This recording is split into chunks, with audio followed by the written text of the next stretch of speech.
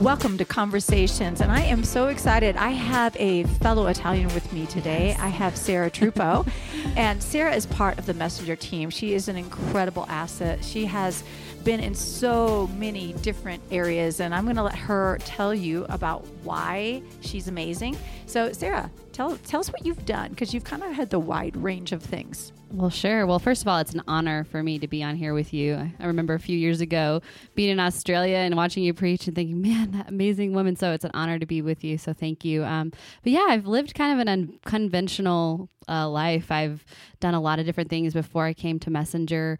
I was working in politics, and then after that I started a business, and now I kind of split my time between the ministry and the marketplace worlds. And so it's actually been... You mean you can do that? You can. Yay. Yeah, for everyone listening, you don't have to be in one place full time. You can kind of split your worlds up. But, I think for me, I've just kind of seen a little bit in all kinds of spheres. I've worked in 7 different industries. I've had 15 different jobs, lived with 31 roommates. And she's not 50. How old are you, Sarah? I'm only 31, about to be 32 next week. Whoa. So, yes.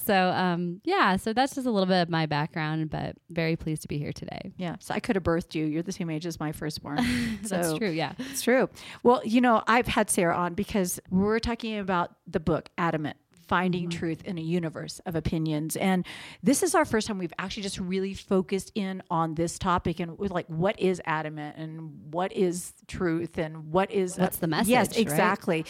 And, I think that we all know that we live in a day and a time where right is called wrong, up is called down, red is called blue. People don't know. There's no sacred boundaries. There's no solid footing in our culture.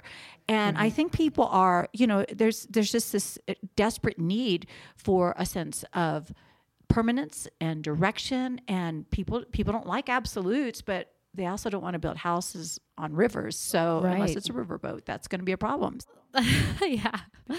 And, I think you're right. And it's such a timely word because, the millennial generation, the younger generations, we are more connected than ever. We have access to the internet, which happened in our lifetimes. Yeah. We have smartphones in our pockets. We have infinite resources, and yet people feel more untethered, more confused, more lost than ever before. And we're looking around going, well, we don't know who to trust. We don't know who to believe. And so I think one of the things that really stood out to me that this book addresses is just that universe of opinions. Could you kind of talk a little bit about how we identify truth in a culture where emotion and empathy are being prized even more highly than the truth is? Yeah. And part of this is our big challenge. And this is the challenge that it's going to hang on the millennials. Yet I think that they're up for it. Right. So we've had a generation that has preached truth without love. Mm-hmm. And when you preach truth without love, it's harsh. And then we've had love without truth, which is a lie. Right. So it's like an overcorrection. We just need to say what it is. Yes. And so we've kind of had this dynamic where we've reacted. And we have, people are saying, oh, God's harsh. This is, Christianity is mean or whatever. Mm-hmm. I know that 80% of the millennials are leaving the churches are saying that they don't like the way they're handling same sex. They don't like the way they're handling same sex attraction, whether it's marriage, whatever it is. They don't like what they perceive to be not loving. So I do think we need to say, are we loving well? And we're probably not. And so we've got a generation that said, okay, we're going to say love is God instead of God is love. Right. And they're bowing at that. And so their experience, their feelings about something, their friends' feelings about something has been their orientation rather than the Word of God. And I think that, a lot of times we'll feel adrift even though we think that, oh yeah, I want everybody to be happy and included, which who wouldn't? Who wants people sad and excluded? But when we don't actually make God's standard the standard, we are all set adrift. And I think we have a whole generation right now that is given the right to have opinions, which we all have the right to have opinions, but not necessarily should we receive all opinions as though they were truth. And there's a difference. An opinion is something that can change. I can have an opinion and 15 minutes later change my opinion. And that's not a conviction, right? But truth is different. Right. Yes, truth is eternal. Mm-hmm. It is a standard. It is an absolute. It's something that we live off. And I think right now we have people that say, this is my truth, and this is my truth, and your truth is a different truth. I think we valued love so much at the exclusion of truth. You know, I loved in your book, you said God is love, but love is not God. And I think in the era of all of these hashtag, you know, campaigns and things like that, it can be very confusing to know, you know, well, who do I trust? I mean, for me, I'm talking to my girlfriends over coffee and we're like, I read this on this blog and then I'm hearing this at church and my parents said that. And so it's the just news channel says the news this, channel and says Twitter this. says. And it's just like you said, that universe of opinions. And so I'd love if you could just talk a little bit about the difference between kind of being popular and influential. Yes. You know, well, stepping back a teeny bit, there's been such an opportunity for people who maybe have no connection and no accountability to have huge voice.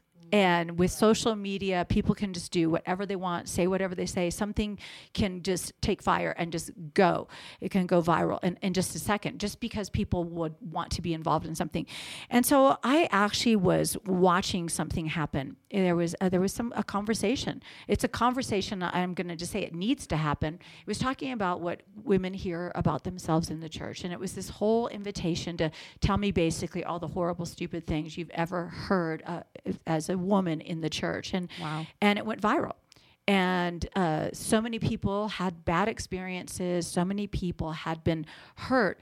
And I reached out to the person that had kind of initiated this conversation. I said, I love your heart for God's daughters, but I really feel like this is making the church look bad. Right. And these are people that are, there's a lot Keep it of in the people family. watching. Yeah. Exactly. And so I said, you know, I feel like, and she said, well, it went viral. And so I hung up the phone and God said to me, sometimes when something goes viral, people are not being influenced, they're being infected. And he said, that's Lisa, so you're good. going to have to decide now whether you want to be popular or whether you want to be influential. Mm-hmm. And I said, I want to be influential. And he said, look up the meanings of the words. And when I looked up the meaning of the word popular, I was actually really surprised. I wasn't surprised about the trendy, but it said common. It said common, generally held belief. And I thought, wait a minute. I'm not called to be common, and I'm not called to live according to the general opinions of this earth. Amen. I'm actually supposed to be called to live to an eternal standard that I could actually never walk in outside of Jesus Christ and the empowerment of his Spirit. And then influential, when you look up the meaning of that word, it means powerful. Okay. And so we have to decide as women, do we want to be powerful? Or do we want to be popular? That's so good. And I want to be powerful. And sometimes when you're influential, you're not popular. And so sometimes you are. It's hard to do the dance of both. But I think that that's a question in front of our generation. Influence always will tie itself to truth. Popularity will tie itself to trend. And we need to be able to distinguish between the two. That's so good. I think one of the things that I also really took from your book was in this message, really, because I really feel like behind this book is this movement of women standing firm. And I think that's what that's what you're calling everybody together to say, hey, I felt like this was the season for this to be released because we have this generation, we have kind of the blending of generations. And so I'd love for you to talk a little bit about what is your vision for how we stand on the truth? You said in your book, truth is a rock, not a river. What does that mean? Well, interestingly enough, and again, I almost have to go back to explain why I would even name a book Adamant. Right. Like, why? What does that mean? Yeah, what does that mean? So a long time ago, Sarah, when I was writing another one of my books, I actually had an experience where somebody sent me a prophetic word that used the word adamant 5 times. And I took it at that moment to not back down on the way the tone of the book was being stewarded. And so that was back in 2005. I never found out the person's name. I never found out where they lived or anything like that. And then what happened was in 2016, I just was doing all these women's conferences and everything was diamond, I'm a diamond. You're and like, ugh. I was having a little bit of an attitude about it. I was like, there's refugees. We're strong there's sex Italian trafficking. William. I know. Like, I'm like, God, don't tell me I'm a diamond. Yeah, you got to tell me how to love these women because I'm getting annoyed with them right now. And I was back in my room and the Holy Spirit reminded me and he said, you used to love it when I called you my diamond, my adamant. And then I remembered. And so I pulled out the prophecy and I began to research the word adamant. And here's what I discovered, that adamant, long before it was an adjective or an adverb, it was actually a dream. It was actually a noun. Greek philosophers and scientists, they said, we believe there's a stone that is invincible. It's impervious to heat. It will be able to attract light and redirect it. It will actually, you can put it in a fire and pick it up. It'll be cold, and it would be something we could make tools out of and weapons out of. So it was mythical. Yes, it was mythical. It's kind of like the philosopher's stone. This Right. was the adamant stone. Okay. And they called it Adamas. Never found it. And anyway, but it was such a compelling idea that they just kept talking about this adamant, this stone, this, rock or this ore or this mineral. And it traveled to Great Britain, and it went from Adamas to adamant. And when they discovered diamonds, they thought a diamond is an adamant. There's no other stone that's woven so tightly. There's no other stone that is so strong. But in the 1700s, they discovered that diamonds vaporize if they're put under enough light and put in a vacuum. They're like, okay, Yeah. we're not going to ever find an adamant. It's not a diamond. We're Right. going to disassociate the word from a noun and make it an adjective or an adverb to mean unyielding in stance or opinion. And so when I began to read all this, I started to think, what would compel somebody to look for a rock they had never seen? And I thought, did Yeah. God maybe seed them with that? Yeah, plant something. And then I thought, wait a minute. What about Daniel? What about when he's interpreting King Nebuchadnezzar's dream? And he said, you saw a rock king that was not carved by hands. And that rock hit this statue that represents the kingdoms. And this everything turned into chaff. Then this rock grew into a mountain, and the mountain filled the whole earth. And I went, wait a minute. Jesus is the adamant. Right. He is that invincible stone. He is that cornerstone that was not made by earthly hands. He is that impervious, invincible, unchanging, constant in our lives. And then I went into Corinthians, where it says that rock that followed them through the wilderness, and it said, which was Christ. I'm like, wait a minute. There Right. was literally a rock that followed I know them. when you told me that, I was It's like, I crazy. never noticed that in scripture. I called my rabbi friends. I'm like, help me with this. Right. And he said it just rolled up behind him.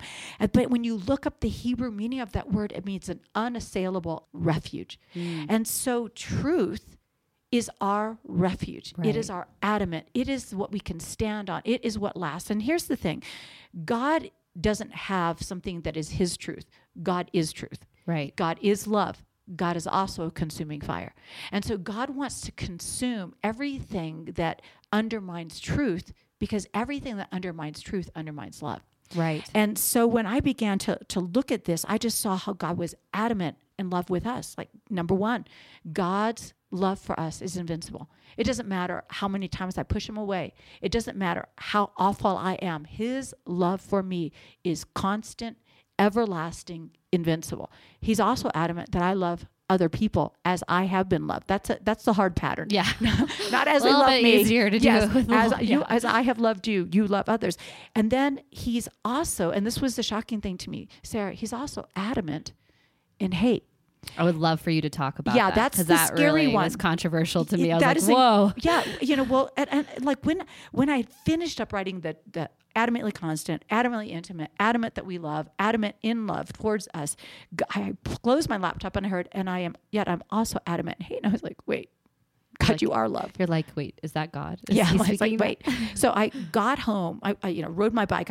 We had 11 people crammed in a house that probably should only have By 5. the way, that's awesome. You ride a bike. Like, Yeah, you're I just like, rode a bike down the street, came back.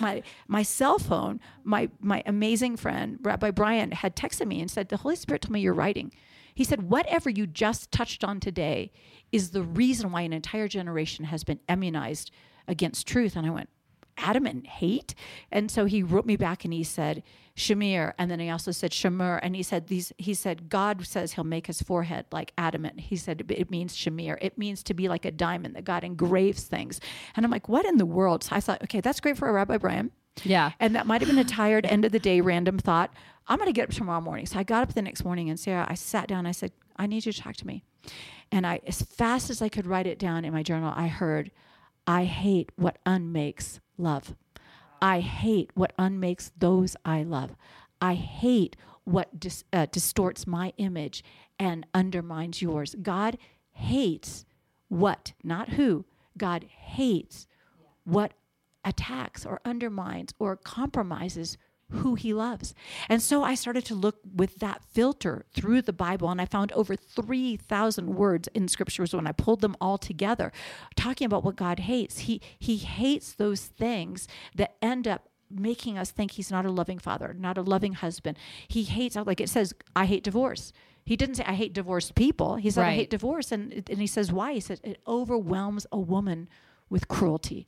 And because God is a loving father and a loving, constant husband, those were things he was like, I can't be part of that.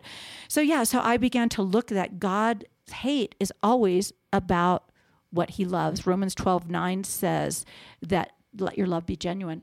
It says abhor or hate what is evil and cling to what is good. And so we want to be those people that understand, that we cannot truly love what God loves if we do not truly hate what he hates. And I think that's a little bit of a hard pill to swallow for people to realize that. It's a hard pill for me to swallow. Yeah, because I think we're both those ENFP. Yep. We love people. We love everyone being happy. We want to keep, we want to encourage our friends. We don't want to call them out. But I think that to that point, and this convicted me. Yeah. And this, for me, with writing this book, it wasn't about calling anybody else out. Yeah. It's about calling me out. Right. It was about, exactly. What God, so like, for example, and people seem to get it, I don't know one person that says, I love sex trafficking. I think sex trafficking is a good industry. Nobody has ever said that to me. Most Christians, or even anybody, hate sex trafficking. They think it is a violation of every human right. So we never have any argument about that. But people don't hate the catalyst of sex trafficking, which is pornography, to the same level that they hate sex trafficking. Right. And if we have a God who has no shadow, then we actually have to say, God, what is in shadow form in my life that is in a full-blown measure of something you hate? And so, we have to say, all right, I'm going to hate what God hates. God hates the things that debase humans. He makes people feel objectified. God hates when evil is called good. God hates abuse. God hates hypocrisy. God hates pride. Do you know why he hates pride? Because he loves us. Right. And he says, when you're in pride, I have to resist you. I have to actually keep you at arm's length. And God's like, I never want that. So I hate close. Pride. Yeah. Right. C.S. Lewis said it's a spiritual cancer. Pride becomes this thing that ends up eating all the good things in our life and undermining our whole well-being. And so then God is adamant that we are transformed. Right. Not because he's like, I don't like you the way you are, but he's like, I love you. I need to love you into everything that I created you to be. And this whole message is really about saying you don't have to be lost in the universe of opinions. You don't have to feel untethered. There is truth, and truth is a who. It's not a what, or it's not something that can be changed. It is Jesus. And so when we stake our life on that truth, we don't have to be kind of in the wind just flapping around. And I think that's what people, when they pick up this message, when they, hear from you, when they join the experience, when they kind of jump into this movement of truth, they're saying, I want to be a bold woman or man, and stand on the truth and be anchored to something. Because I think a lot of people are afraid to speak truth, Sarah, because we have a culture right now that if you say truth, people say you hate. Right. That you're a bigot or you're hateful or you're, and it's hard because you want to be loving everyone. You don't want to come across in a way that, is unkind. Yes. But also we have to tell the truth, right? And that means we start with ourselves. We live the truth first. And that's my hope, is that people that get this book are going to begin to live the truth. Right. And because they will live the truth in love, then they'll be heard when they speak the truth in love. And I do think we have a whole generation that is dying for the church to be known for what she is for rather than what she is against. I love that. But we have to also understand that loving God means we keep his word. Jesus said, sanctify them in truth. Thy word is truth. Mm-hmm. And Jesus was the living word. So we already said it. Truth is not a what, it's a who. Mm-hmm. But we see who Jesus is in the scripture. I had a podcast earlier today with Shelly Giglio, and she was so cute. She said, God knew we'd forget, so we wrote it all down. So it's in the scripture. So we can remember these things. And so, I am adamant, is that truth is Jesus. I am adamant that the scriptures are the final authority in my life. No matter what I understand, I am adamant that I am going to be part of that generation that learns how to do the truth in love. Right. That I can merge both love and truth, and not just have truth or just love, but we can merge both of these. And we saw Jesus walk that way. Yeah. You know, he walked that middle tension. He didn't fall into either ditch. And so if we're following him, we're going to be able to, I think that's something that I've always felt afraid of, is like, oh no, I'm being too unloving, or oh no, I'm, being too truthful. But it's like, following him, he directs us. So I would love for you to just kind of share how people can join this movement.